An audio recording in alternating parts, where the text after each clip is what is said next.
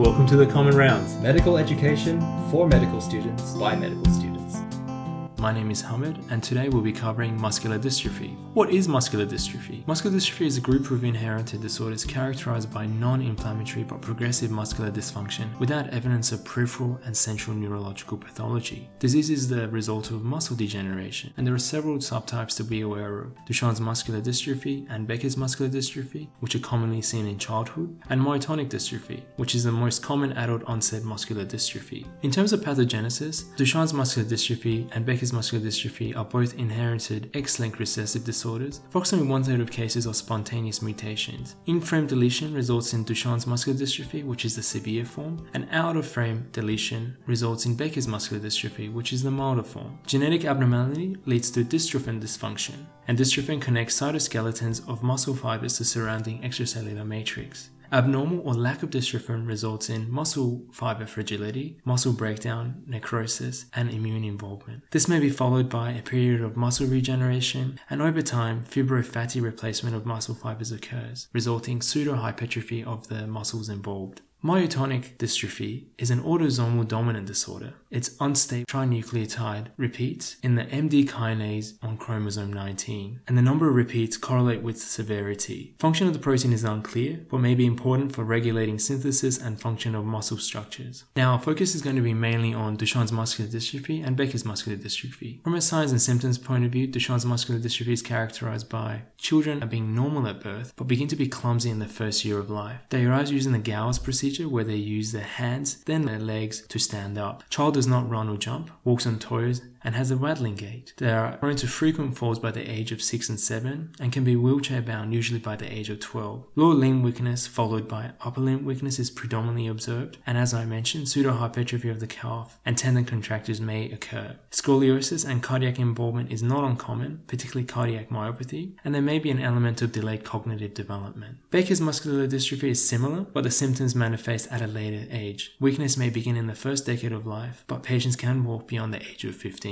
So diagnosis can occur clinically, but we also need to consider other causes of myopathies and different types of muscular dystrophies. Some differential diagnoses to consider include polymyositis, which can also occur in childhood, and cerebral palsy, which can have similar manifestations. In terms of investigations, a number of approaches can be adapted. Laboratory tests may be useful. Creatine phosphokinase can be elevated due to muscular damage and muscle death, and 3 elevated levels obtained 1 month apart is highly diagnostic. Levels decrease though as muscle is replaced with fibrofatty tissue. ALT and LDH can be elevated, and they can be non-specific markers. Molecular genetic studies can be performed, and ultrasound may reveal increased echogenicity in muscles involved. Electromyography may be non-specific for MD, but can show polyphasic, short duration motor unit action potentials with decreased amplitudes, although this can vary depending on the period of recovery or this is during the period of an acute dysfunction. Biopsy is very important, and findings really depend again on the stage of the disease. Evidence of muscle degeneration can be observed with variations in muscle fibers and even the presence of adipose tissue.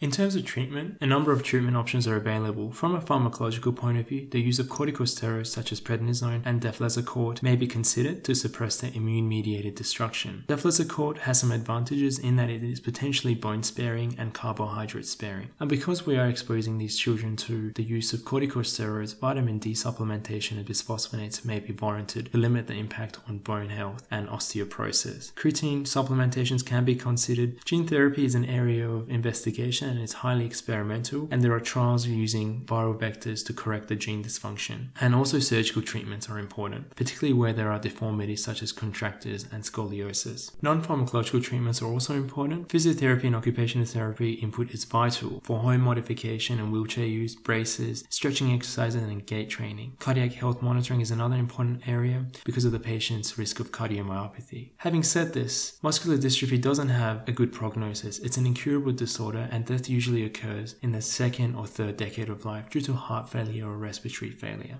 This brings our presentation to an end. Thank you for listening. If you have any questions, please get in contact with us on Facebook, Twitter, our website, and email.